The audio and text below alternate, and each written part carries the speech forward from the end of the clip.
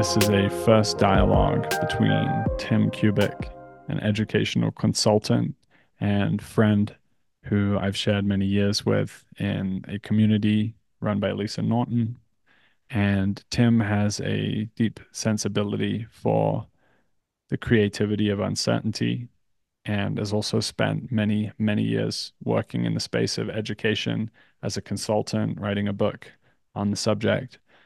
And brings a depth of history to bear on the question of what is education, where has it come from, how has it been shaped by the state and by industry, and why does education look the way it does now. And alongside Tim, I'm pleased to bring my friend OG Rose, philosopher and writer, and somebody who has really helped me to think about education in an adult and lifelong context. And what does it mean for us to become a kind of educational entrepreneur and to nurture new forms of education in these online scenes and communities that are more fitted to our souls becoming. And so, yeah, I really welcome you to this meandering, deep dive conversation. We touch on leisure, we touch on the market, we touch on the impact of AI on education, the ways in which this could both break and reinforce the brokenness of the educational institutions. And finally, we touch on the significance of Zoom and aspects of the liminal web as a potential seedbed for a new kind of education. So, with that, welcome to the conversation. Yeah, please feel free to pick that up, Daniel. Oh, I just really like what Tim was saying on the idea that we still live kind of in the 20th century because we too much then focus on sequence as just like linear time. Oh, this is later, therefore it's future. When really, if you still have the same mindset and still value things according to exchange, has there really been any kind of change, really, other than just a passage of time? And I just think what he's getting at, like what he's saying so much, where Tim is talking about we still have an exchange mindset. I love that idea of cocktail party knowledge. I've just called it kind of trivia knowledge after Postman. And it also makes me think of the glass bead game by oh, his name escapes me. He did what's that, sir? Thomas Mann. Yeah, Thomas Mann, he was friends with him, and he wrote Siddhartha and Steppenwolf and Hermann Hesse. Yeah, that's Hermann the Hesse. man. Yeah, thank you. Yeah, and that book is hilarious because it's like education becomes basically a trading of glass beads, Right. And so you have this similar structure where now you are educated to the degree that you're able to exchange information with people as opposed to be internally transformed by what you learn. Well, here's the issue. Like the only way to actually have a true change in history has to have some sort of internal transformation, not just external social positioning. And then to kind of close the point, my beloved Bernard Hankins, I'd highly suggest that he did a wonderful TED talk talking about people of colors. And what he was talking about is how education today actually kind of cuts out people who think in terms of colors, like different ways of learning, different modes of learning. And we did a lot with kind of introducing like the hip hop cipher and talking about Cypher Tank, not just the think tank, where you bring in a bunch of kids who are doing like the hip hop cipher to come up with ideas in this kind of accelerated associational logic, and how that actually then made kids feel valued because, wow, I learned how to be able to do this free flow cipher thinking. And then I'm able to bring it into a context where people value it. But I think what you're getting at right there points to why we tend to bias exchange education, is because exchange education, we kind of basically know that it's not going to do but so much. You start talking about bringing in a cipher or people of colors or different ways of thinking. Oh, man, who knows what we could end up? It's kind of scary to people. What ideas could come out of this? What might happen that we have to respond to? But you see, that's the truth of creativity. Creativity always has to have this possibility of shattering everything or opening up new possibilities, which then we have to have the kind of character or subjectivity or ability to handle that uncertainty. Otherwise, whatever we call creativity is still going to be in the mode of production or mode of exchange that is the cocktail party. And we may call it creativity, but really it's just going to be moving around chairs on the Titanic, dare I say, or just moving things around without making any real change. And I really like that idea that history doesn't really progress if that's all you're doing. Until there's this breaking through of real creativity, I almost want to say the event in a kind of Bedouin sense, like until that occurs, you're not really advancing historically. It's just a change in clock time. I think that's really good. Yeah, and I was just looking at a RFP that the Texas Education Agency has put out for working with open educational resources, right? And it's exactly that rearranging of deck chairs that you're talking about, right? They're calling for an innovative way to develop teachers' facility of working with these tools, but they've got everything planned out already in terms of what they want teachers to be doing, right? And their quote unquote innovation is working with open educational resources instead of textbooks, but they're doing the exact same thing with OER that they would be doing with textbooks. So they're not really doing anything different other than, saving a lot of money because they don't have to buy textbooks for the district because they're working in an OER space, right? Which is not insignificant, right?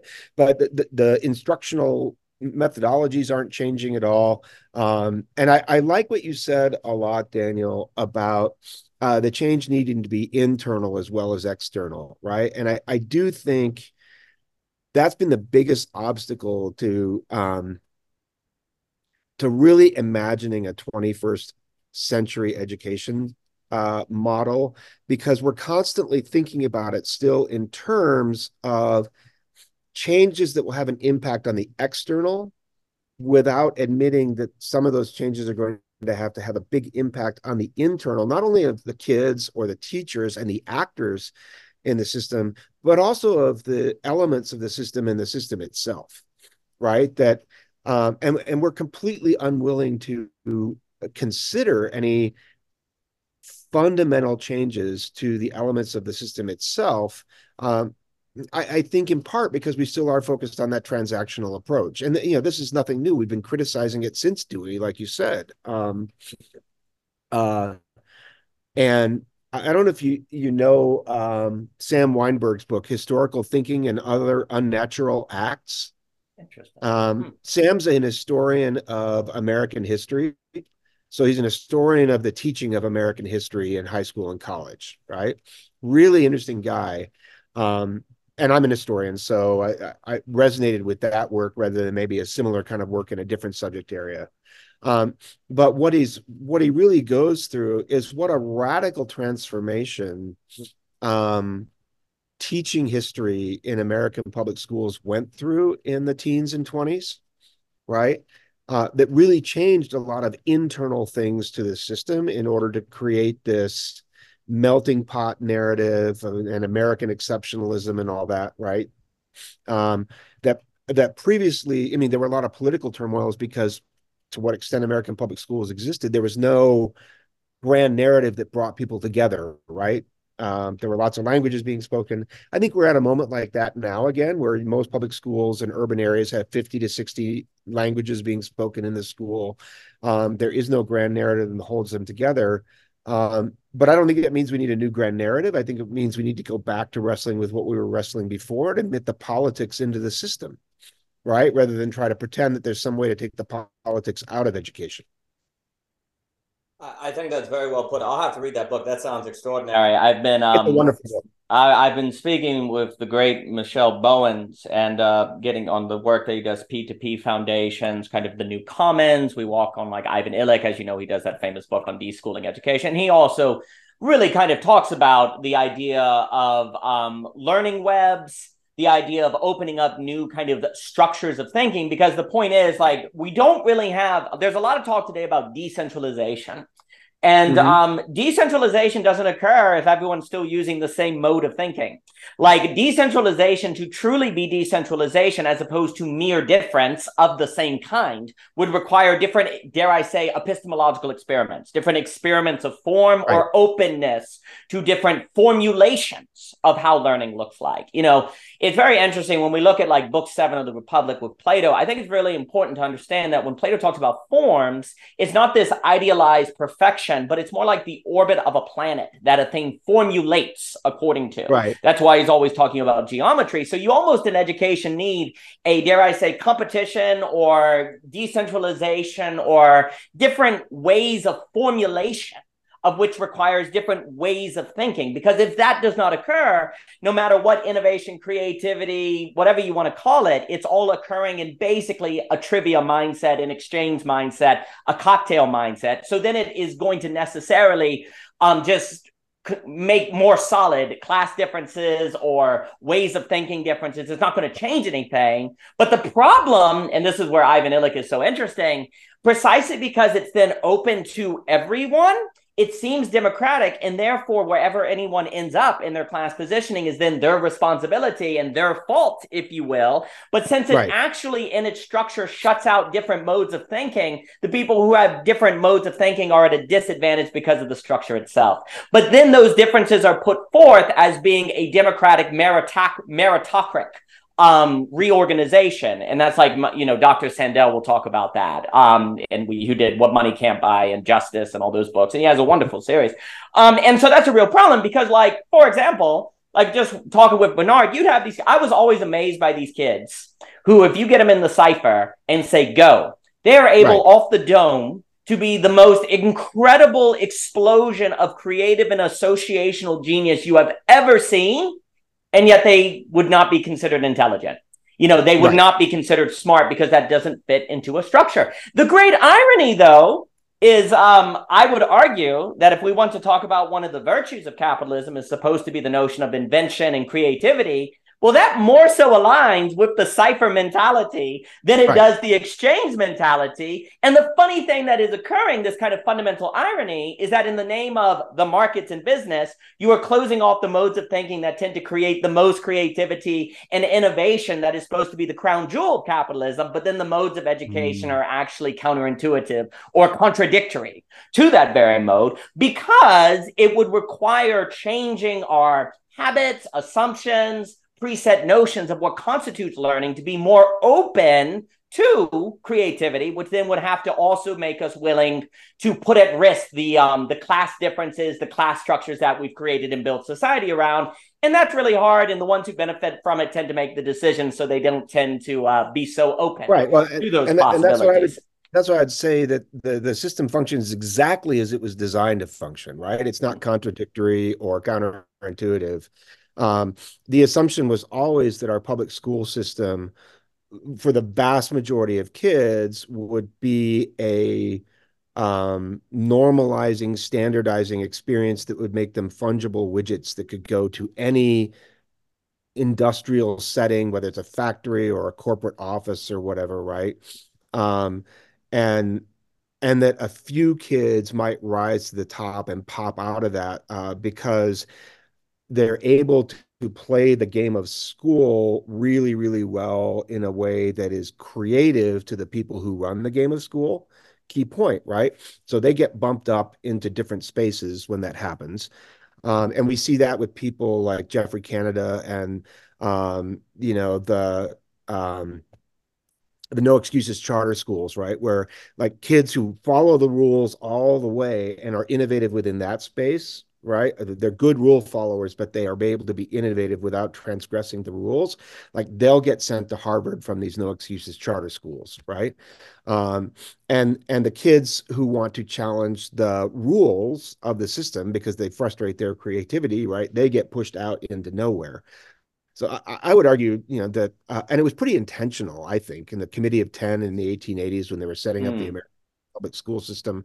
It was pretty intentional um, that they were trying to create a public school system that could basically perpetuate the American social economic structure as it was at the beginning of the 1900s, right? That there were some kids who were able to get a different kind of education, either through private schools or occasionally through religious schools. The vast majority of kids would get enough public education that they might rise to a manager class, but never any higher than that, right? Um, and it's um, I think it's a twofold pressure at the end of the 20th century was like this whole notion that if we're going to be competitive globally, we have to open that game up to more people, right? That in fact, I mean, there was the fact bandied around that, there are more gifted and talented kids in China than there are kids in the American public school system, right? So if we're going to compete with China's select population that pops out of their school system or India's, right? We have to have something that allows every kid the possibility of breaking out of the rules and being creative. Um, so I think that was a part of the trajectory. And then I think, as we've been talking about earlier, um, I think the diversity and equity question became a real question also in American politics, right? That you'd had a generation from the first civil rights movement that had been able to do that breakout, right? And go from, okay, you're a person of color, you can get a job as a manager somewhere, right? To you're a person of color and you can be a CEO of a major American corporation, right? Um, but um, but people of color weren't satisfied with the opportunities they were getting on a whole, and so they started to question the system more broadly. And I think Jonathan Kozol's work on inequity in the American public education system. Uh, Now I can't think of the name of his big book that came out in 1999, but it sort of broke open the sense that the system was completely rigged to perpetuate American class and social structures, and that no matter what we tried to do to change it, um, savage inequalities, that's the name of the book.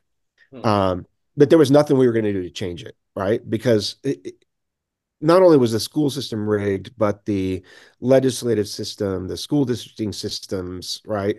Like all overlapped in interesting ways that guarantee that basically, you know, um, uh, Northern Virginia was always going to produce the cream of the crop, and the rest of Virginia was going to go work in factories, right? That was just the way it was going to work, right? All Mm. those school districts had some lenience in the system and tended to propel more people up, but they were predominantly white, they were predominantly suburban, right? And if you grew up in a rural district or you grew up in a district that was predominantly people of color, right? Like you just weren't going to get the same opportunities at all, right? So I really do think you know you hear a lot of people criticizing the industrial model of education, right? As though we should all realize that it's bad and we should replace it. But in fact, it was built very specifically to perpetuate typical American notions of color and class. And people aren't, as you mentioned, people aren't really willing to let go of that. I don't know if it's solely on fear. Um, I think it's because it produces a lot of privilege for a select group of people. Um, they're addicted to it. I feel like this is a really strong, like, I feel a deep concordance with what's been said about the way in which the industrial or post-industrial education system is, directly downstream of the larger socioeconomic structure to which it serves. And speaking of colorful thinking, I feel like I've just had watercolors going all over the place. There's an explosion of different threads going on right now, and it's Mhm. testament to us if we can kind of keep binding them together because they're really going off in so many different directions. I was thinking about uh, the boy that you described, Daniel, who has amazing skill and freestyle in rap cipher, and how when he goes to work in a managerial class job, which is straight, and I really like that word straight, Tim, because it has a double meaning. It's not just like, Mhm. sexual straight. There's like straight, like, a suit, like straights, the straightness of being inside of the box, right? So the straightness of the box is going to exclude all of that. And I'm thinking to myself, what are the kind of structures that are actually good at including all of those skills. And something I've noticed just over the past year is that churches, particularly, I encountered a number of like Hispanic churches in San Diego, and I've seen some similar ones down here, like modern churches. And it's really incredible to me, like the way in which they're able to simply organize people around some common purpose, and they're like able to draw in like all of the skills of the young people. They're not afraid to like get the kids involved, the teenagers. People are doing social media, people are doing video, people are doing music, and all of it is kind of like serving this common enterprise. um Part of the uh, what's the phrase from Belonging Again? So Walter Lippmann says the acids of modernity have eaten away our quiet certainty. They've been throwing away our givens, and now our whole field of consciousness is trembling with uncertainties. And those acids a lot of those acids is to do with the primacy of capitalism. Um, it's also forces like global communication. Mhm. And we can get further into that. But in any case, it seems to eat away the space of the civic, the common space, the space of, where a carnival or a town organizational things might emerge. It eats away at the space of the church, and then you kind of just get like education funneling into uh, corporate capital cultivation oriented structures. And so part of what I'm looking back at in this conversation is like going deep medieval and thinking about what was the layout of education in medieval life. And for a lot of people going into the corporations of the day, which maybe was trades, a lot of that stuff was actually happening outside of education. You had trades happen inside of trades. If you want to, even later into the industrial period, I think this is true. Um, your ability to work in an industry that's creating a craft or a good came about through going into that industry. The educational space was much more philosophy, civics, and also like monasteries and spiritual education and things of this nature. Um, so it's interesting to draw upon these different kind of imaginary pools to help us to get outside of the box that I think you're really pointing to, Tim, is like we keep trying to like, okay, we're gonna it's almost like a cliche of modern education is like time to think outside the box, think outside the box. Teachers always doing teaching reform and educational reform, but it's always somehow outside of the box, inside of another box. And Yeah, so or we're in even a outside. space now of Yeah. we're in a space now where there's a possibility for a real educational entrepreneurs to start to create something that's not actually a school in any normative sense, but in which education is happening. And I think that's possibly one of the promises of the liminal web and the digital commons and these Mhm. different kind of online community, this kind of like third space that's holding, I think, with more integrity than anywhere else in culture right now, holding the depth of change that we're going through. And it's through that holding of the depth and change of uncertainty that we seem to actually be drawn more to. Uh, we don't know what's going to be the right skill uh, for the future. We can't say, oh, we need coders or we need STEM or we need nuclear physicists or we need artists. There's a great Alan Watts bit about this where he's kind of like I think he's asked by God, like, if you could engineer, like, which humans of the future would you pick? And he goes through this process, and it's like, well, we don't actually know which human's going to be needed for which condition because our climate is always changing. Sometimes it's the shamanic visionary, sometimes it's the people with dexterous skill in doing crafts with their hands, sometimes it's the mathematical people, sometimes it's the relational people. Um, so I'll leave it there. I got lots to say, but go ahead, Daniel. You're a gentleman, Tim. First off, I did want to confirm that when people ask, "So where are you from?" and they say Virginia, And I was like, oh, really? And they're like, yeah, from Loudon. I'm like, oh, Virginia, huh? So Nova and Sova are very different things. Yes. So it's quite funny. A few things come to mind. It's So there's this great question right now. So there's an irony at lurk in all of this.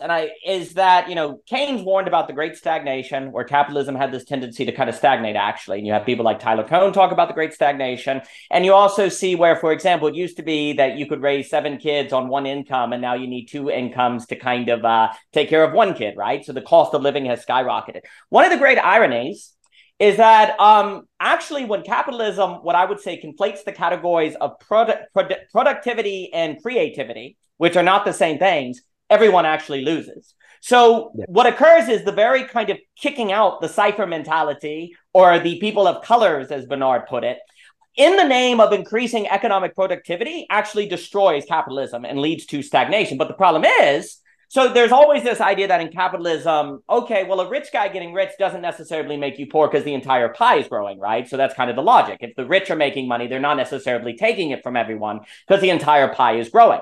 That argument is sound, but here's the issue. Creativity and productivity, the pie only grows if there's creativity.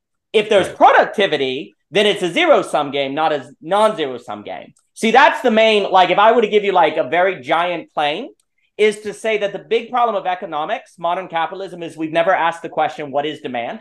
Demand is always assumed. It is always there. Like in Keynes, you need to stimulate demand. Stimulating demand and creating demand are conflated. But demand is actually created relative to the way people think, the way they carry their life. And so if people are taught, here's the key. If people are taught to only be capable of thinking in the logic of capital, as Marx put it, or exchange, then that means demand is always a reflection of a logic of exchange. Here's the problem. Exchange only moves the pieces of the pie around. It does not grow the pie. So if your education system is only teaching people how to think in accordance with exchange, then you cannot grow the pie, and capitalism has to become a zero-sum game versus a non-zero-sum game. I do think there's evidence to show that if you have a capitalist system where people actually are creative, you can have the pie growth. We have periods of that in human history. But the problem was the rumor of what I call autonomous freedom, which is the notion that if you just set people free, they will freely create wealth. Well, Adam Smith doesn't even say that, actually. There is no laissez-faire capitalism. That is, even Haidt comes around and he's like, this doesn't exist. So here's the key. Freedom, being creative versus merely productive, is not something you can assume. Just because you make people free does not mean you can assume that they will thus create. They may only exchange. And actually, if the education system only makes people capable of thinking according to exchange, then you will not have wealth creation, only production, which is only a logic of exchange, which then means it must become a zero-sum game. And then the people in power are going to what? They're going to keep their privilege because there is no non-zero-sum game. Well, if it's all zero-sum game, then the people in power have to do everything in their power, which they have, to keep the parts of the pie to themselves. So the key to this is a lot of the arguments that you'll hear, in my opinion, between people favoring capitalism and people against it is an argument of, oh, it's non-zero-sum or it's zero-sum, the whole pie grows or people take. The question of if the system is zero-sum or non-zero-sum is basically entirely dependent on the education system, because that has a massive impact on how people think, so that they're able to think a distinction between productivity and creativity, which is a distinction that is necessary for there to be the possibility of a non-zero-sum game versus a zero-sum game. Critically, I'm not saying that people listening to this talk then realize the distinction and everything will change. That's what Marx is getting at when he says the fetish of capital. You can know that capital is all ridiculous and it's still as an autonomous logic, and it will still control your life. So I'm not saying this is just like, and everything changes. There are still material conditions that have to be changed. But here's the key point. You can change the material conditions all you want, but if people still think the same way, those material conditions will come back, because they're just going to bring them back because they're only able to think in according to the logic of exchange. So let's say you remove the material conditions of exchange, but you haven't changed the education system, so people are still thinking according to the logic of exchange. They're just going to bring back those same material conditions. Now I'm going to pass it on. This has gotten me very interested. I've been talking with David Theory Underground and all these other people, and I've been very interested in the labor theory of value versus the value form theory debate going on. And it seems to be, this is the cheap part where the guy says it's both. We all love that, but it is seemingly both, because what Marx is trying to describe, he's talking a sociological reality before sociology is a paradigm. And he's talking about how the idea of capital creates the society where capital is intelligible, which creates the idea of capital, on and on and on. All of which, though, does seem to be a result of what stuff like Dietrich McCloskey talks about, which is, the great enrichment, where you say, hey, people, work has dignity and people should be free to do the work that they want. And then people go off and invent a lot of things, which then creates a lot of wealth. But then the people who manage the wealth then come to facilitate the system as a solid thing to keep them on power. So a great enrichment then leads to a solidified system, and you get the professional managerial class, as like Buchanan talks about. So the key here is, to me, and then I'll pass, the big mistake is the assumption that basically capitalism creates wealth magically. Like if you just let people be free, then it will all work out. No, it has a lot to do with how people think. And if people are basically taught that exchange is the only logic of thinking, well, then capitalism becomes zero sum, not non-zero sum. Right. Beautiful. Beautiful. I want to pass it to you, Tim, right away, but I just want to quickly kind of throw a question in for you, because I feel like you're really well positioned to bring some insight into this. Is like, how does contemporary progressivism of like the last 20 years kind of fit into this problem, as you've kind of spoken to, of like the zero sum capital system can like co-opt and bring in people of different backgrounds, people of color, bring them into the same system without changing the underlying ways of thinking. And so there's this kind of weird tension of like a revolutionary further, like something's really off, something's really unfair, we need to overthrow, we need to change. And then you have this kind of like technocratic, weird class of rulers who are like kind of in a dialogue with that and like changing their values, some ways in depth, but also superficially, to kind of appease that and like co-opt it into staying with the same thing. But it doesn't seem to me clear, like, where is the way for that whole like political wave and energy to actually open into this kind of creative space that Daniel's talking about we need. Yeah, well, it's a great question, right? And I have to say, as we're talking about um, elites maintaining their position of power in the system, like, we're not having this conversation with all the big coats and big egos at Davos, right? Like, and we don't get invited to that conversation in any world, right? There's no world in which this conversation is allowed into that conversation. Um, and I want to echo some things that Daniel said, because I think they're tremendously important, right? Um, if we look at the late 19th century and the development of the public school system, right, it goes hand in hand at a time when the laissez-faire economists realized what Daniel said, right, is it's not natural. It doesn't happen. You don't just let people free and have things happen, right? You actually have to build labor markets, right? You have to educate for labor markets. You have to educate to convince a lot of people that they are, in fact, a commodity that can be traded and moved around on labor markets, right? And you saw extremes of this in different varieties around the world, right? Whether it was Bismarck sort of saying, you know what, we've got to have mass suffrage, we got to have social welfare, democracy in order to create labor markets. We've got to change the way people think about their affiliation to what you were talking about earlier, Daniel, about like sort of the public sphere of their local community or their local church, right? Because, and France is a classic paradigm of this. The French government was never able to convince the French people to become a labor market in that time period, right? They continued to insist that they wanted to work and manufacture on a small scale in their own local communities, really until the First World War forced them to, either learn how to do that or become subjects of the greater German Empire, right? But in the South of the United States, you also have this question, right? A lot of people think that the trick was of slavery was like you got free labor, right? But it wasn't about free labor at all. It was about the fact that slaves were actually human beings as capital, right? They were a profitable product, right? The average slave was worth the price of roughly an American car, right? And if you didn't need the labor, you could alienate it to somebody else who did. Those slaves were perfectly mobile human capital. And that's what the North was upset about because they couldn't quite figure out how to convince Northerners, white Northerners, to become part of the labor market, right? To be that fungible and that tradable, right? But I want to go back to something else that you were asking about, Daniel, because I think it really does speak to this, is that the to what Daniel was talking about, the education systems that we know over time are always going to be a product of their material conditions, right? As I mentioned, like laissez-faire, we forget this. Laissez-faire really failed in the 1880s and 1890s across the world, right? Liberals of the 19th century thought it was going to work, and then you had a bunch of economic crises that seriously short-circuited the system on the scale with the Great Depression, but not quite as bad as the Great Depression. So we tend to forget those crises of the 1880s and 1890s, right? And so you got people all over the world trying to imagine a new educational system that would create the conditions necessary for the labor markets.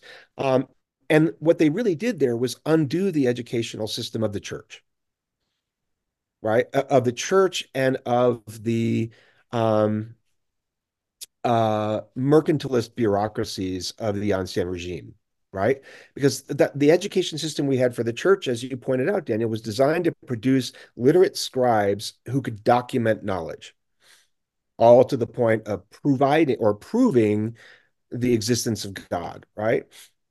The educational institutions of the Ancien regime, the bureaucratic states of the 1600s, 1700s, were all developed to do the same thing, but basically prove the existence of God in the form of the head of state, right? Whether it's Louis the 14th or whether it's Frederick the Great, right? Where everything is about proving the sovereignty of the head of state, right? And that was rearranging deck chairs on the Titanic, right? Because we just displaced God with a human head of state, right?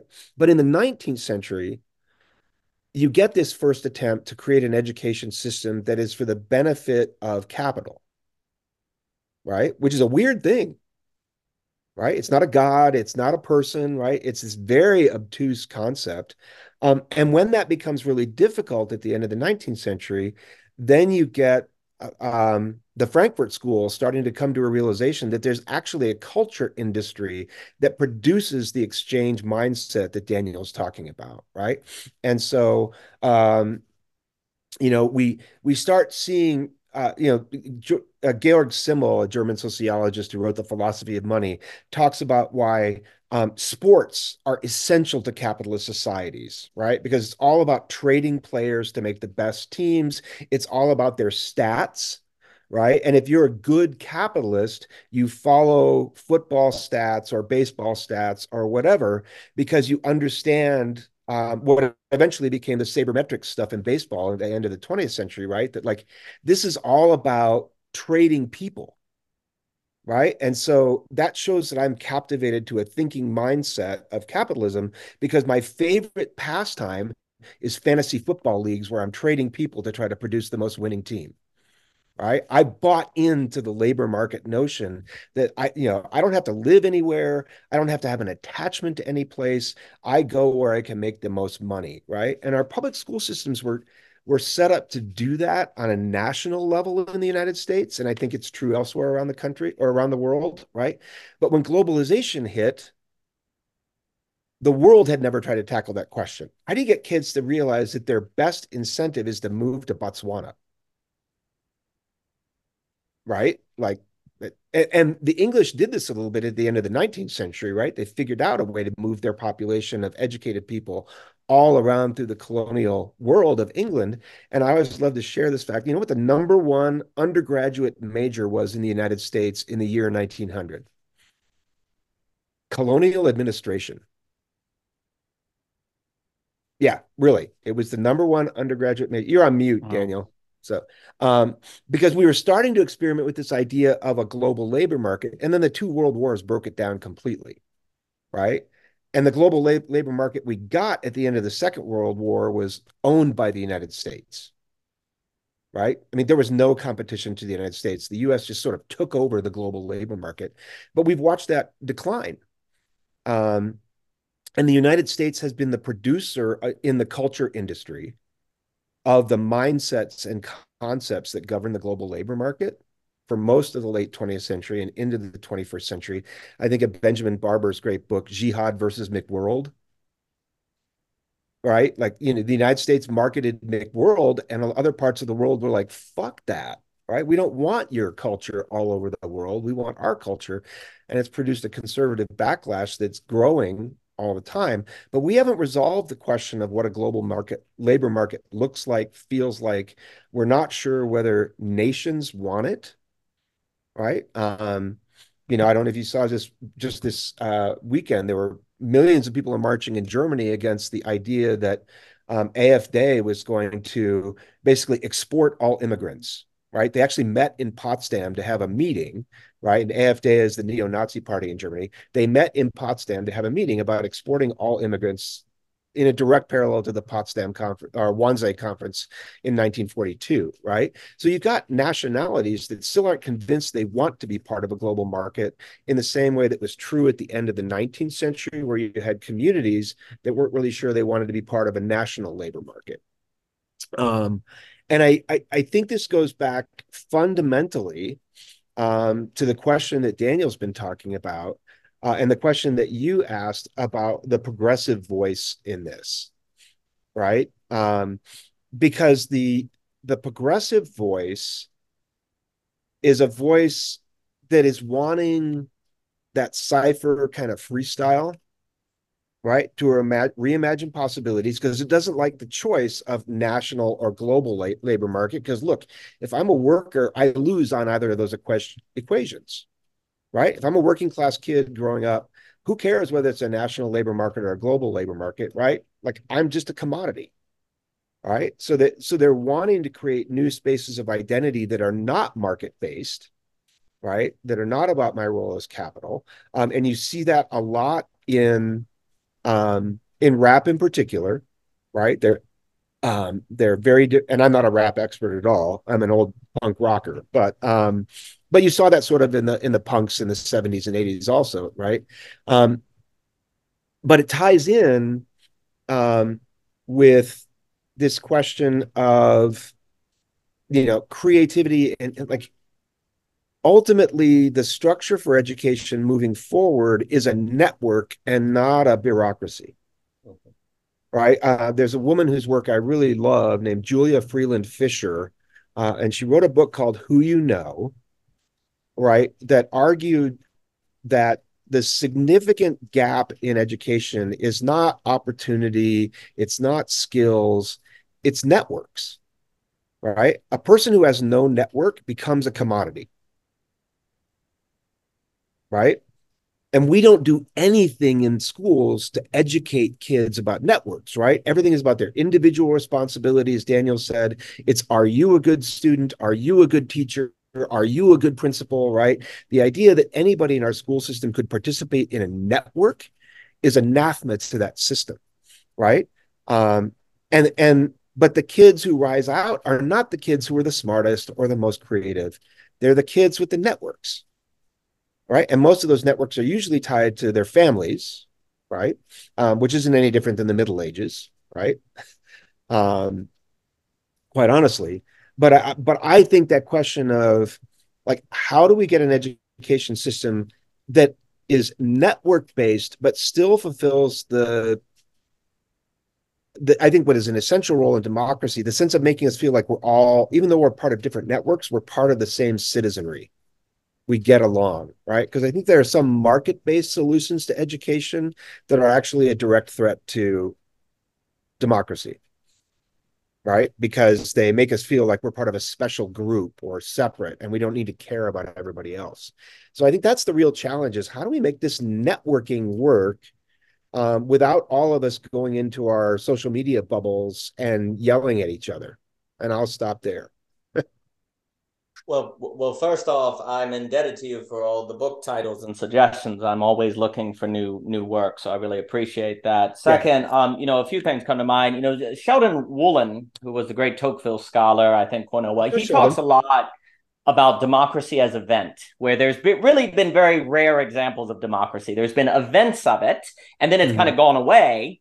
But the problem is, because there's been events, it's easy to say, oh, that's what we do, when the process has been nothing like democracy in those moments of events. I do think something similar happens kind of with capitalism, where there are these moments of innovation and explosion, and you go, oh, that's what capitalism does. But it's more like Dietrich McCloskey says we almost need a new word for those periods than capitalism, like Mm-hmm. creationism. Well, that sounds like creationism, but like creativityism or something. These moments of an explosion of innovation, which seem to be the key that she points out as a historian, is that's true. Well, air conditioning, heating, water, those are the things that improve the quality of life of the human being, not pieces of paper, equity, and all of these other things. Now, Right. that gets into the question of the exchange. But what happens, he says, is in capitalism, you lose sight of the goalpost, if you will. You gradually stop asking what are the conditions that arise to this creativity that everyone can benefit from, and become how do we create capital and how do we create capital markets? Well, and then you legitimize the creation of those capital markets based on the kind of mythos or the story of the explosion of creativity. Right. So there's a kind of, in the same way that you can justify the current American voting, structure or political system by the events, the moments of democracy that Woolen talks about, losing sight of the fact that the system no longer actually reflects that. So there's a delicate balance here that requires education or ways of thinking to notice the change, which if you're not taught those different ways, you're not able to identify when a category is misapplied. Like basically the very skill to identify that, wait a minute, this word is being used in a way different than how it once was made, or used to say this historic period is the same as a past one, but maybe it's not. Well, that's not on the test. You just need to tell me if it's capitalism or not if it's a misapplied Right. terminology for different historic realities. That's an entirely different way of thinking that, dare I say, is more creative, because it's not so bound to the Right. direct trivia cocktail party thing or anything like that. Tim, did you want to say something, I sir? just wanted to cut in for a minute because I think you touched on something that's really important about the structure of our education, right? And this connects to the dissertation I wrote, but the the archetypical American textbook today is, especially of history, is like shovel sort paragraphs with some key sentences with bold words in them, right?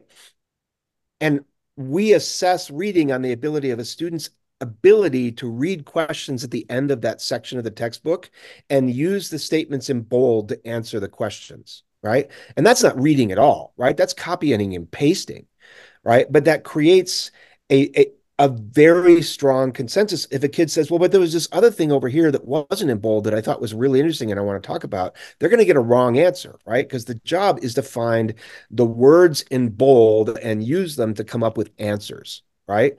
And that is part of that like structural mindset framing that anybody who questions that the words in bold might actually be the answers to the questions of the book is not just creative, right? But is actually a troublemaker, right? They're actually not following the algorithm the way they're supposed to.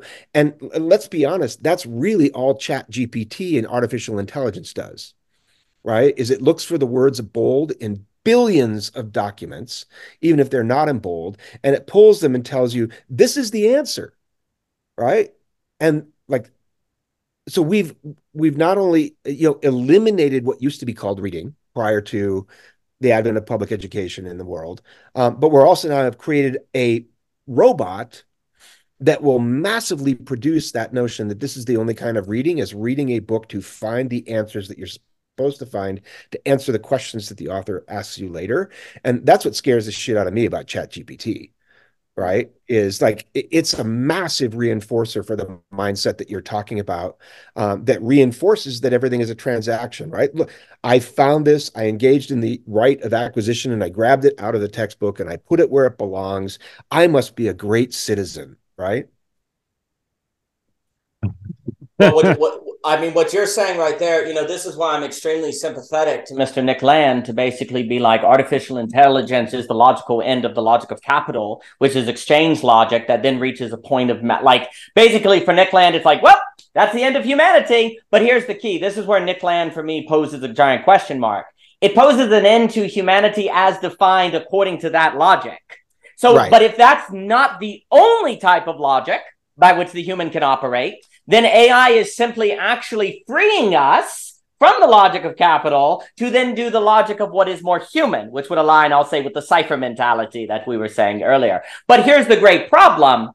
As AI developed for Mr. Land to become this kind of logical manifestation of the logic of capital that Marx talks about, ergo the logic of exchange, ergo the ultimate cocktail guest, then if you along the way lose the capacity to even realize there are other ways of thinking, then what could be the saturation point to call us to a different way of thinking instead becomes the end of thinking. It's kind of like Vereki was saying the end of humanity in a dismal sense, but for Mr. Land, basically it is the end of humanity. But, it's like what Dr. Vereki was saying on the idea that the key is for us not to look at AI and say, that's how human intelligence works, but instead to say that is a kind of intelligence that is not the sum of human intelligence, but just a different mode. And this is where metaphors matter, right? Like I think about Seal talking about how we really got to be careful before we start saying the brain is a computer, because if we use that metaphor, then actually when a computer shows up, we say, well, that's all the brain can do, and then we give up. Right? We roll over. Yeah. And so this is where the AI is a kind of, as Mr. Luber and Alex talk about, it's the causer in the story where it forces you to ask a question.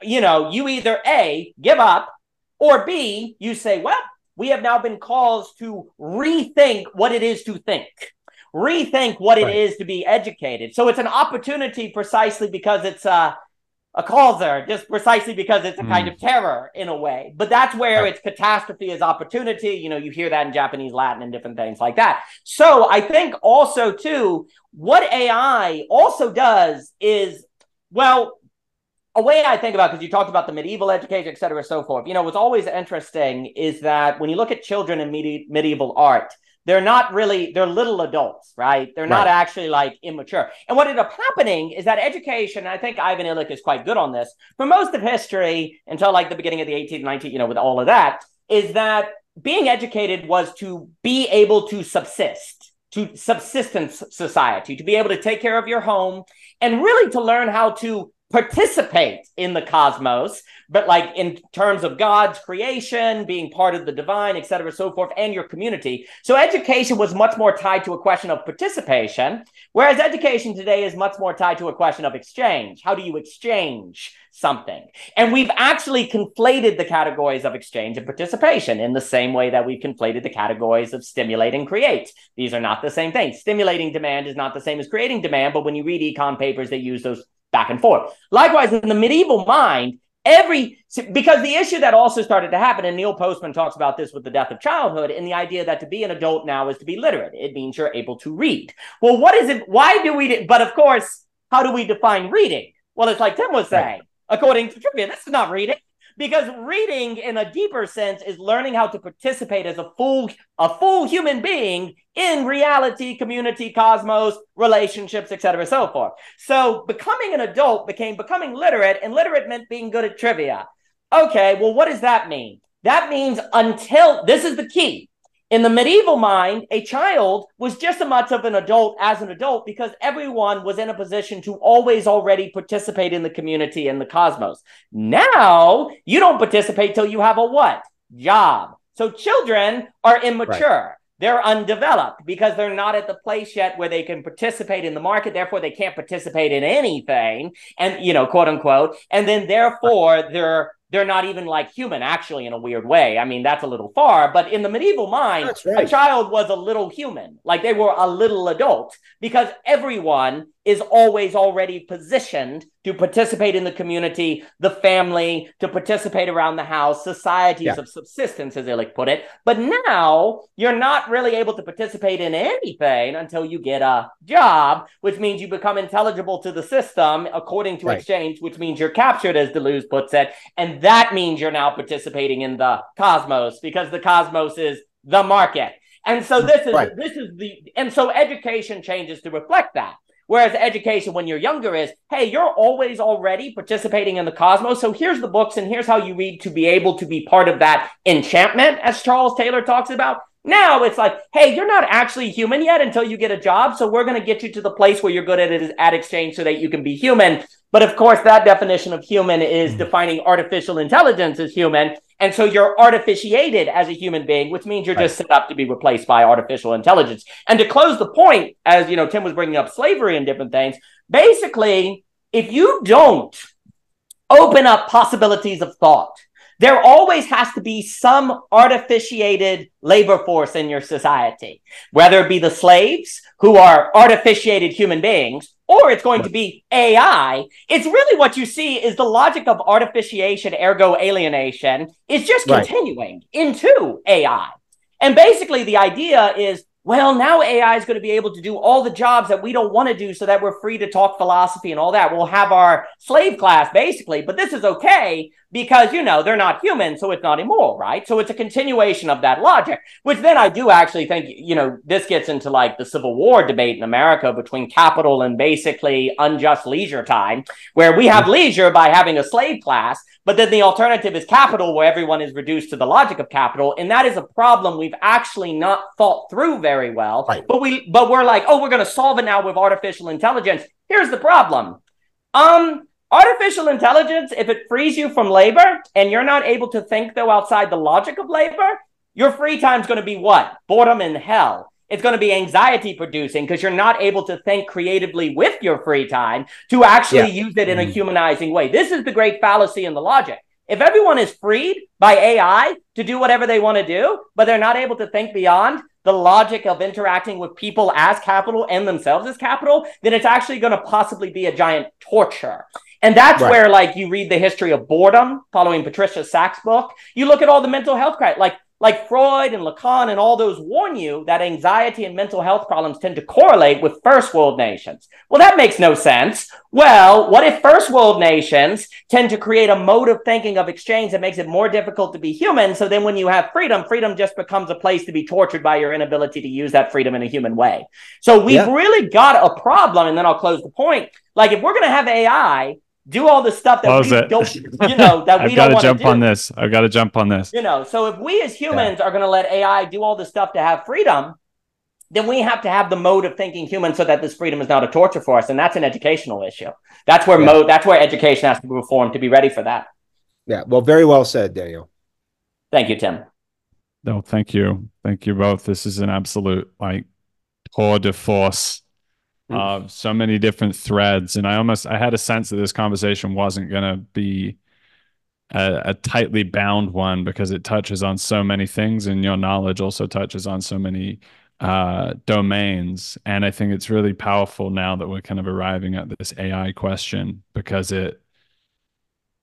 it's kind of spooky. It's hard to gauge the depth of change that's coming, and at times it just kind of fades out of awareness altogether. It's like, is anything really happening at all?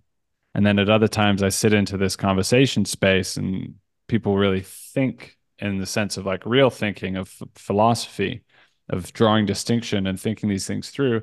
It feels kind of like a tidal wave is coming through, and it's going to affect everything and change everything. And it's definitely going to be absolutely devastating to those systems of education that are based on simulated thinking, as you've so put it. And generations of students have gone through and seen their creativity rejected and unmet. But now this AI wave is going to be particularly devastating. And as we're going through this, I feel myself bouncing back again, like to what I was noticing in those churches. And it's not just that the churches are utilizing the creativity of the youth.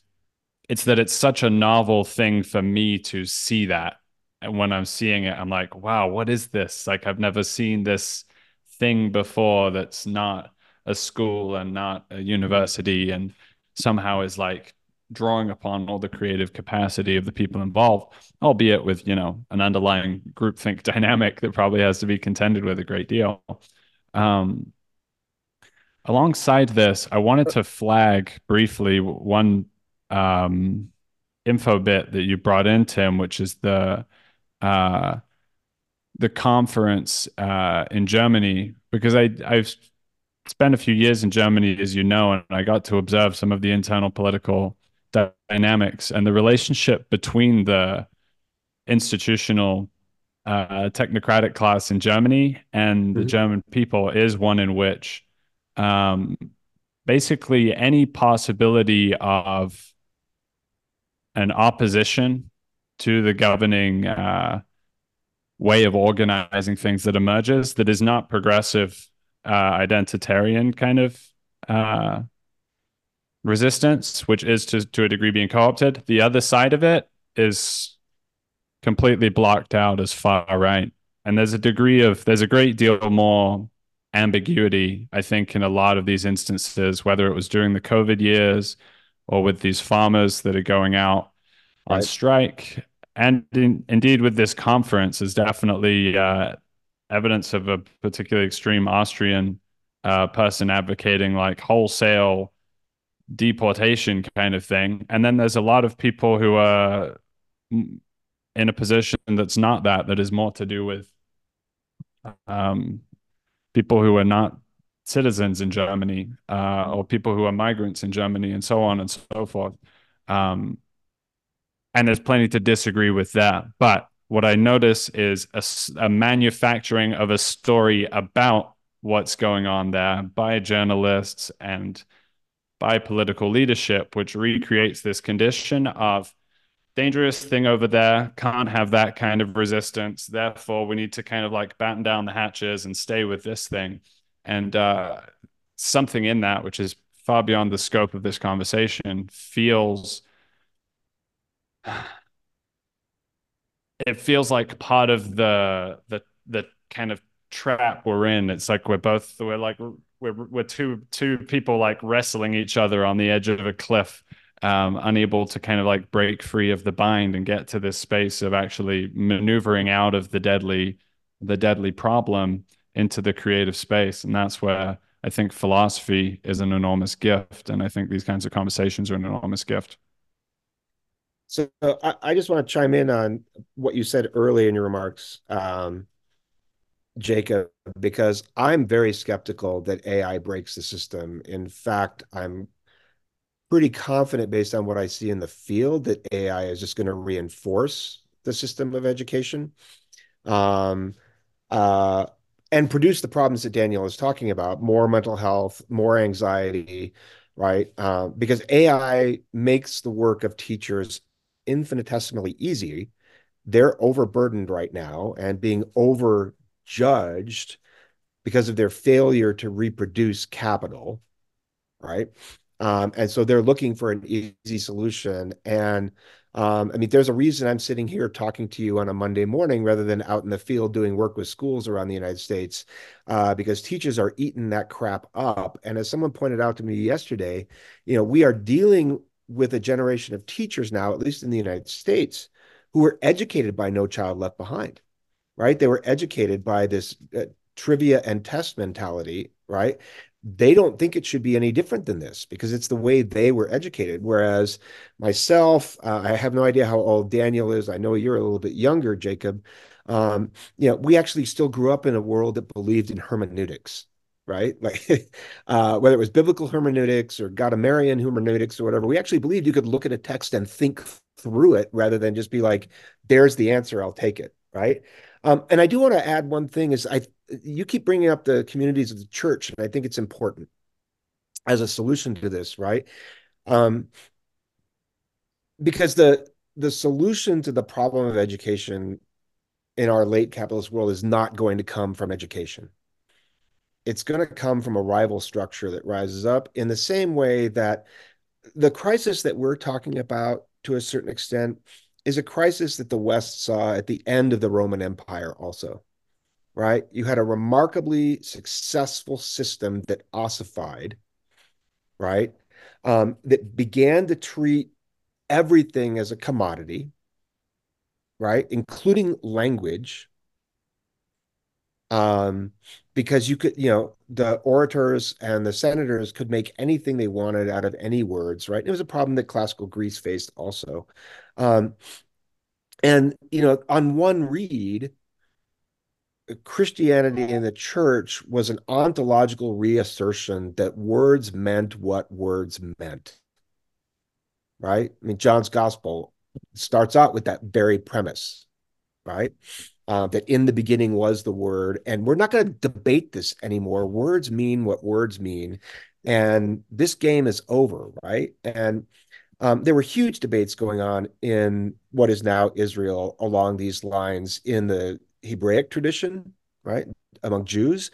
Like the Torah had collapsed as a signifier of permanent meaning to organize society, which is why Jesus is constantly ridiculing the Pharisees, right? Because they will do anything they want with the Torah to justify the political circumstances necessary to keep them on top, right? They will I mean, it's like Orwell writing in 1984, right? White is black, two and two make five, etc. Right? Like we can make you believe all this stuff. And the church became an alternative for communitarian authenticity at a time in the West when the empire no longer made sense, right? Um, and I think we're not far from that. I don't honestly know if it's going to be the church again. But I do see these kinds of communities, and Lisa's Uncertainment Lounge is part of it, right? uh, Sprouting up all over the place that are little places where people just want to be like, hey, and I really love that you use the word participate, Daniel, right? Can we just participate together? Mm-hmm. Right? The book that I wrote, I played constantly with this opposition between participation and preparation, right? The system prepares. What kids want today is a chance to participate. They don't want to wait 18 to 20 years to be prepared and get that job that Danielle talked about to participate. They want to participate now, right? And they're finding all sorts of little places where they can participate together in online communities, right? Which is why they're so addicted to their phones, because online communities allow them to participate as full human beings rather than being told they're not ready to participate yet in the public school system, right? Um, and I think we are seeing little networks pop up in here and there where people want to be connected to one another as an answer, but we don't know what that's going to be called yet, right? And some people will go to the church, sure, right? Because it offers that kind of community gathering. Um, but I mean, the church effectively died in the 19th century when Nietzsche declared God was dead, right? I mean, the church's sway over large percentages of people fell apart after that, right? I mean, you look at Europe today, and maybe 25% of Europe believes, right? Sincerely believes. It's probably about 50 to 55% of the United States. Um, so, um, you know, I don't know if you guys know the classic 1960s book, A Canticle for Leibowitz. You know this book?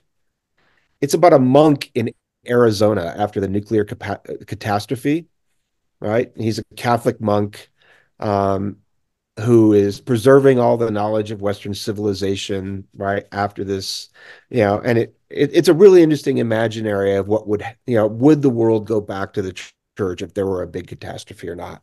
It's a beautiful book, but I do think I'll go back to this, like, where do we get our identity, right? Capitalism's answer is for us to buy it, right? You're going to buy an identity. You're going to buy a $90,000 truck and put truck nuts on it to prove you're a man, right? And you should probably have a couple guns in the back window also. Um, but I think what we're really seeing is young people are hungry for a chance to participate in a dialogue that like this, where we formulate our identity together. And you use that word, Daniel, very specifically about formulation, right? That it's not form, but formulation. It's a conversation. It's a dialogue. And and to the extent that churches in Catholic South America, and there's also a wonderful book called Burning Down the House about the role that the punk movement played working through churches to take down East Germany, right? To the extent that churches still provide this space for authentic conversations where we can participate in formulating identities with each other, they'll still play a role. That's why they didn't die completely with the rise in atheism in the 19th century. But I you know, it's not going to happen in schools. I'm in a really pessimistic place right now about public education, and I just honestly, I think it's going to get worse, not better, in public education. Um, so go ahead, Daniel. I don't No, want I to take think this down a deep Oh, dark. no, no, no. I think, well, there's a few things. I think everything you said was excellent. Again, I appreciate the suggestions. There's a way in which AI should break education because it should be the revelation that this is not human knowledge. But the issue is that it will arguably cause, I'll talk about self-effacement. What it will do is cause a condition where you have the people in power and the assumptions of how things are to try to hold on to it as much as they can, creating more of the mental illness and different things like that, which in a way is breaking because it's dysfunctional, but the system as a whole actually becomes more stubborn, if you will, actually, and is Yeah. using it. Again, if we take what Land is teaching in a positive way, it should be a call to action. It should be a wait a minute, we need to create different modes of thinking. But unfortunately, we ourselves have been, to use Ivan Illich's term, disabled from thinking according to different ways of thinking because we grew up in No Child Left Behind. Therefore, at this point, Nick Land does seem to have the high ground in the sense of, sure, yeah, AI could call you to a different alternative, but it's trained you out of the ability, the logic of capital to think to that alternative. Show me what you got. And I'm not bashing on Nick Land. I think Nick Land presents the challenge. I think he frames it very well because he says AI is just the logic of capital that's been gradually working through education, et cetera, and so forth. I think too, like what you were saying with like the fascists, like these different groups. So that's Paul Virilio and different things. Like let's take Mr. Dugin, for example, for political theory, Russian philosophy, this kind of fascist sort of notion. So all the Western media basically goes, that guy's a fascist, don't listen to him.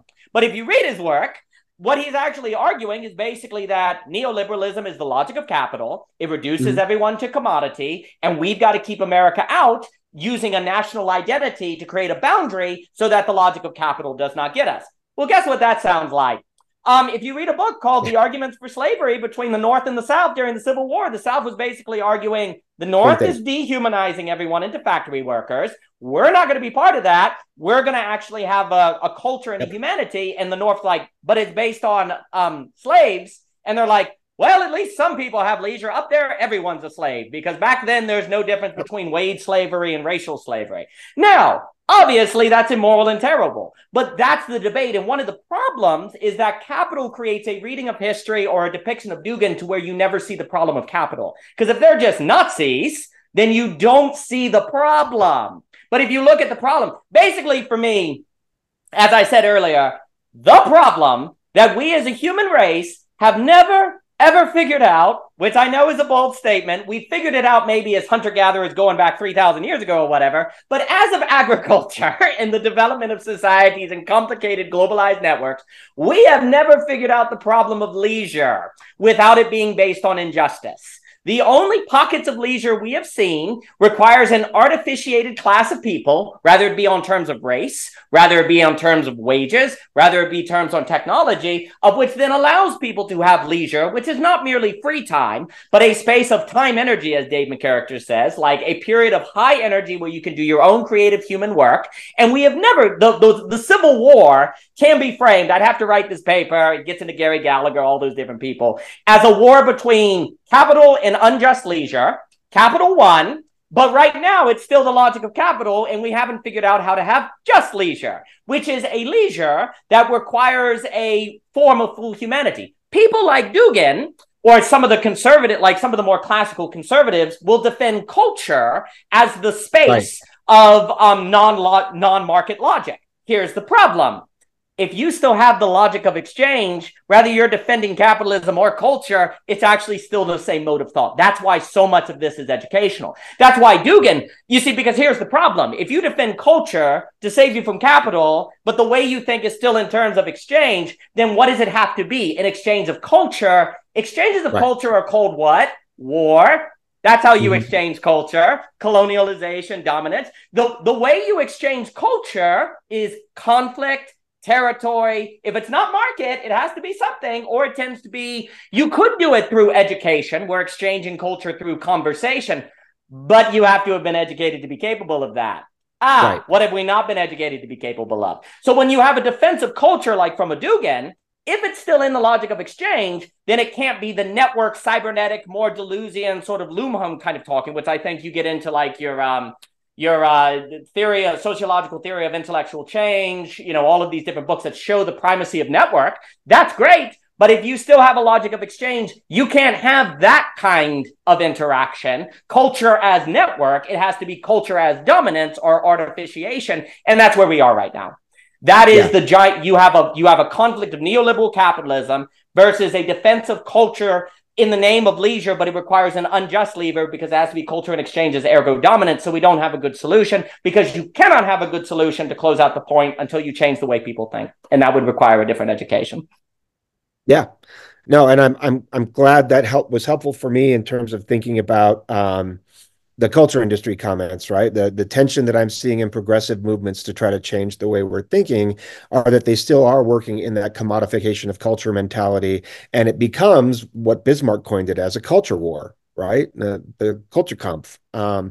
That it's going to be a war between cultures rather than a synthesis or even an exchange, right? We have to like fight, these cultures have to fight each other. So classical Western culture versus alternatives, et cetera. Um, and I think we have to point out the fact here that we are engaged in a form of leisure in this conversation that is to some extent based on unfair relations, right? And that in part of it, for whatever reason, I'll close with this thought uh, from Young Zhao, who's an educational theorist, came out of China and now teaches at the University of Kansas. And his first book was called Catching Up or Leading the Way. And it was about the fact that China and the US were both looking at each other very seriously about their education models.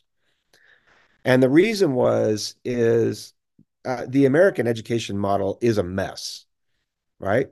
But for whatever reason, it produces entrepreneurs and patents, right? And that the Chinese were really curious about that. And the Chinese education model is almost seamless. It produces exactly what it sets out to produce, except that it produces no innovation in patents, right? And the two countries were sort of looking at each other, sort of passing like ships going across the Pacific, trying to figure out what to do here. Um, and Zhao's point was um, that the American educational model is broken in so many places that it can't ultimately constrain the creative thinkers.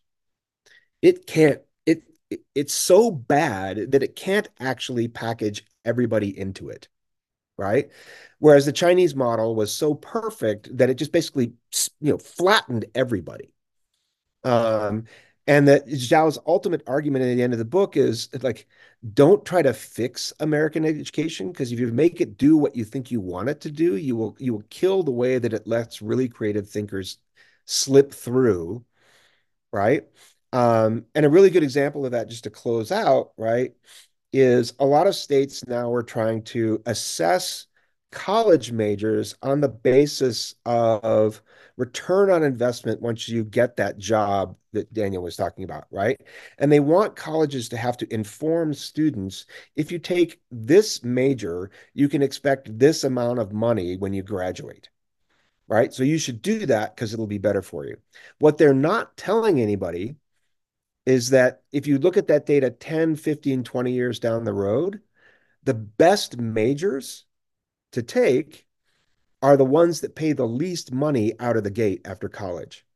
The people who study history, philosophy, humanities, right, all end up making much more money than the kid who studies to be an engineer and takes an $80,000 job as an engineer right out of college, right? Because that $80,000 job that the engineer gets first year out of college will probably continue to be an $80,000 a year job for the rest of his working life, right? It probably, or her working life. It won't change at all.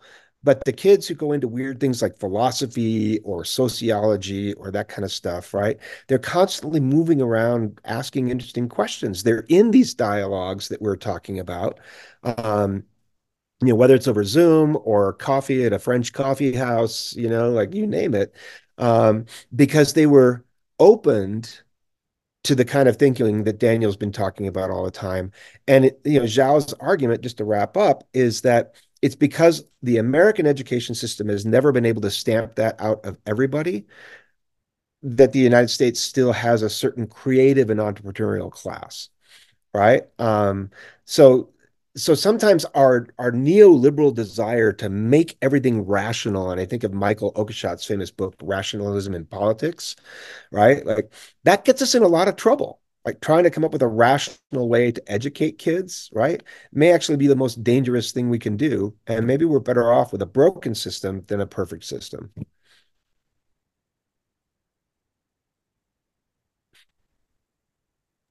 Beautiful. Qué rico. Gracias, gentlemen. Thank you Yeah, for this has your been a lot of fun. wisdom. I got to say, it's been a pleasure to meet you.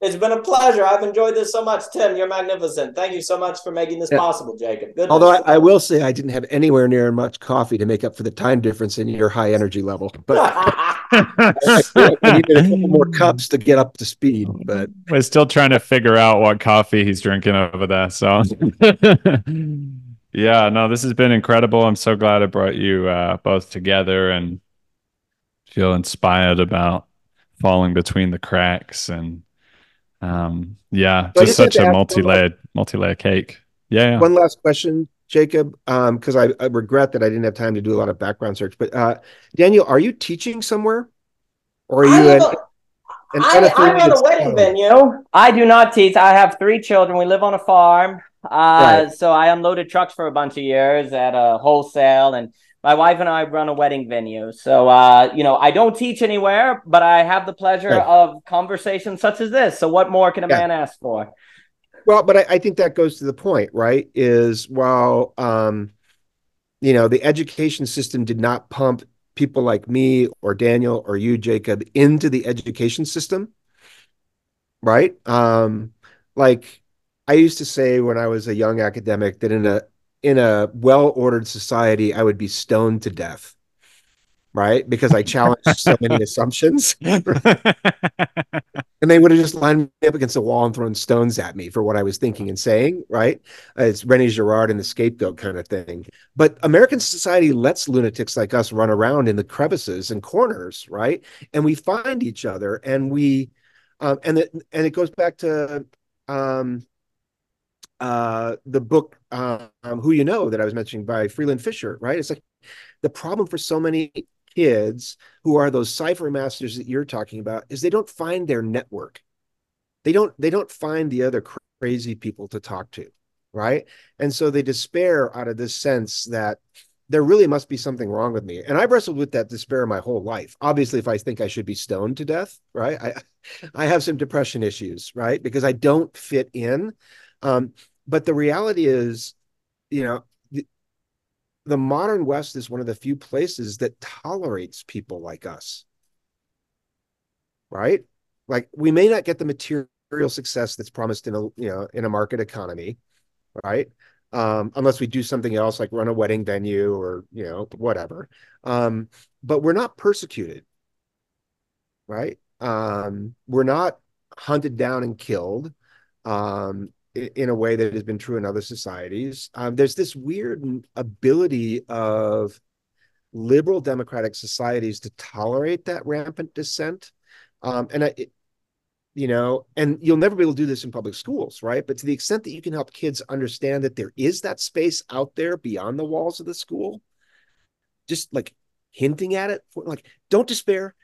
There's something over there, right? And I think right now the people who are doing that better than anybody else are the No Place for Hate groups in schools that are supporting LGBTQ students, right? And telling them, don't despair. Like, yes, high school is incredibly gendered, incredibly straight, right? But you'll find a place out there where there are other communities that you can be yourself, right? And that you can engage in a dialogue about becoming yourself. And um, I guess we need a labor equivalent of that, right? Like, so it's okay to not be a commodity, right? As opposed to not be male or female. So, Well, I think I'll it's just beautifully. Well, I'll I give can't you a help minute but just in a moment. Yeah, and I'll say yes. nothing more. Daniel. I'll just stop there. Daniel, go. All right, Tim is thrown in his red card.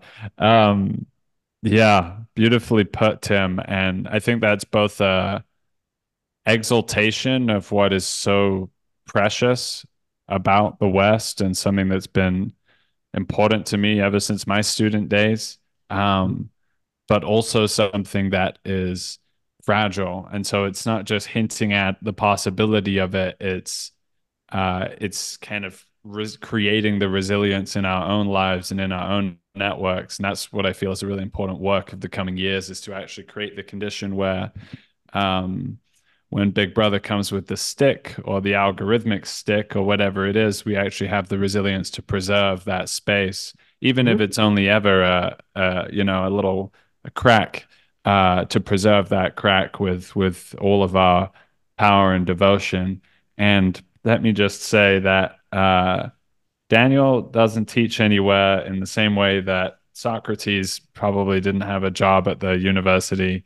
Um, Without being a teacher, he has impact on numerous people, numerous young men in particular, I think. And so I've learned a great deal from him about reading and writing and speaking and these very like core foundational essences of education, which ultimately are more important because they're things that you can bring through into your adult life and carry through and be a lifelong uh, pursuer of wisdom. So I'll leave it Well, there. And if there's anything else you wanted to add, let's please do. carry through on this a couple more times this spring, right?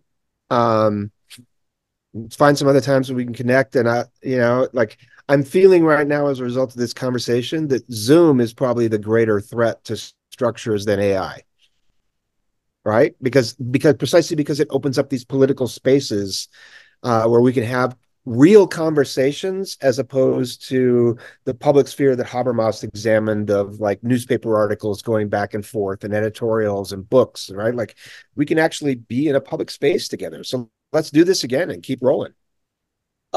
First off, that's exactly right. Second, I would love to do it again. Third, Jacob, that's very kind and that means a lot. Thank you. And fourth, what you just said about Zoom is a big deal because I think there is a massive difference between Instagram, Facebook, Twitter, and Zoom. And Zoom allows the possibility in the same way that there's like written, you have the oral tradition, the written tradition. Zoom, it's almost like you want to talk about Zoom tradition, which is the ability of an oral recording, because we can record this, we can have a kind of engagement that is not possible, that in the same way that William Ong, Marshall McLuhan, all of them talked about that the medium of information changes how the brain works. I think Zoom could be what can change how the mind works to be able to move beyond exchange. And the liminal web, like when I look at the liminal web and these kind of conversations, this looks to me like what democracy actually is, as Tocqueville is talking about, not a process of voting, but a philosophical exchange. And then what's key about Zoom is it allows this kind of philosophical discussion that's not this boring, let's review the history and facts of philosophy, but a engaging in an act of formulation because we're gathered under the true, the beautiful, and the good, and we're orbiting it, thus formulating as persons and character to be more fully human, as like Mr. Schindler will talk about, as he's talked about with Ken, and that's exactly right. Zoom allows that. And this is a different medium of the classroom that helps break down the association that being good at trivia is being smart, to being able to speak and to formulate in conversation in a network is what makes us human. And you see where Instagram, Twitter allows content creation that feels like exchange, currency, data, and different things like this. Zoom, even if you ultimately do create content, it's after a very long process of formulation. So the formulation comes first and then the content, whereas in Instagram, Twitter, and all the other things, the content comes forth and maybe there's formulation, usually not. So the more we can get kids and people engaged in the liminal web, which ergo is training in friggin' democracy in the right sense, which is the commutative rationality of Habermas, which is the formulation of subjects outside the logic of trivia, which then gets into the philosophical friendship that Aristotle told you politics is impossible without. Now we are looking at an alternative that truly breaks the system in the way one hopes AI would, but it probably will not. It will just lead to the complete dominance of it. And that could be changed because even precisely in capitalism's making everyone commodity, thus making everyone equal as value, that equal sign is why it can't get rid of us. or get rid of the liminal web because Yeah. we're equal. You can't, hey, we're all on this call, potential commodities, so you can't get rid of us. So the very equal sign of capital that makes everything equal as potential value is the very equal sign that makes it unable to get rid of the weirdos, right? Right. So that little equal sign is then the question of how do we open the space where the weirdos talk more? That's Zoom. Zoom allows that. But this is, so to close, here's the point. The stakes are high and the race is on because AI is going to be closing the spaces to create autonomous capital. It's going to be shutting down the spaces quickly of the ability to think beyond the weirdness because AI is going to take over everything. You have a cell phone in your pocket. You literally right now could be engaged 24/7 in the logic of exchange. Even weirdos like us, by using our cell phone or doing too much content or using AI too much, training us out of the ability to think in terms of philosophy, ergo being in regular gymnasiums, as Socrates would say, like this, where we're training that ability to keep AI from training us out of the ability of philosophical discussion becomes incredibly critical. So this is it. Zoom creates the possibility of making more of these spaces outside of capital, which exists because of the equal sign of capital, but AI is now here as a threat to them. Yeah. But it doesn't have to win. The question is what we're going to do. So let's have another conversation and keep it going. Yeah. So to sum up, I'll borrow and say that tune in next time when we will discuss the revolution will be Zoomed. Wonderful. Thank Beautiful. you both.